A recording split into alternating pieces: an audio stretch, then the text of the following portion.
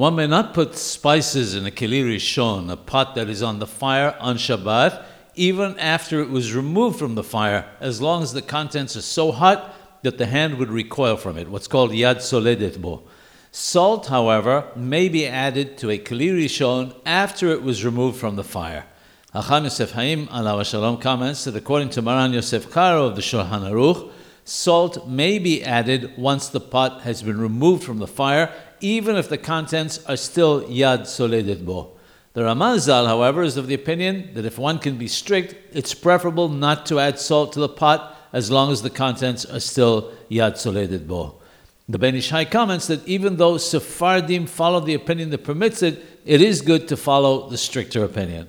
According to all opinions, however, if one added salt to the pot even while it was on the fire, and even though this is forbidden, the food may still be eaten on Shabbat.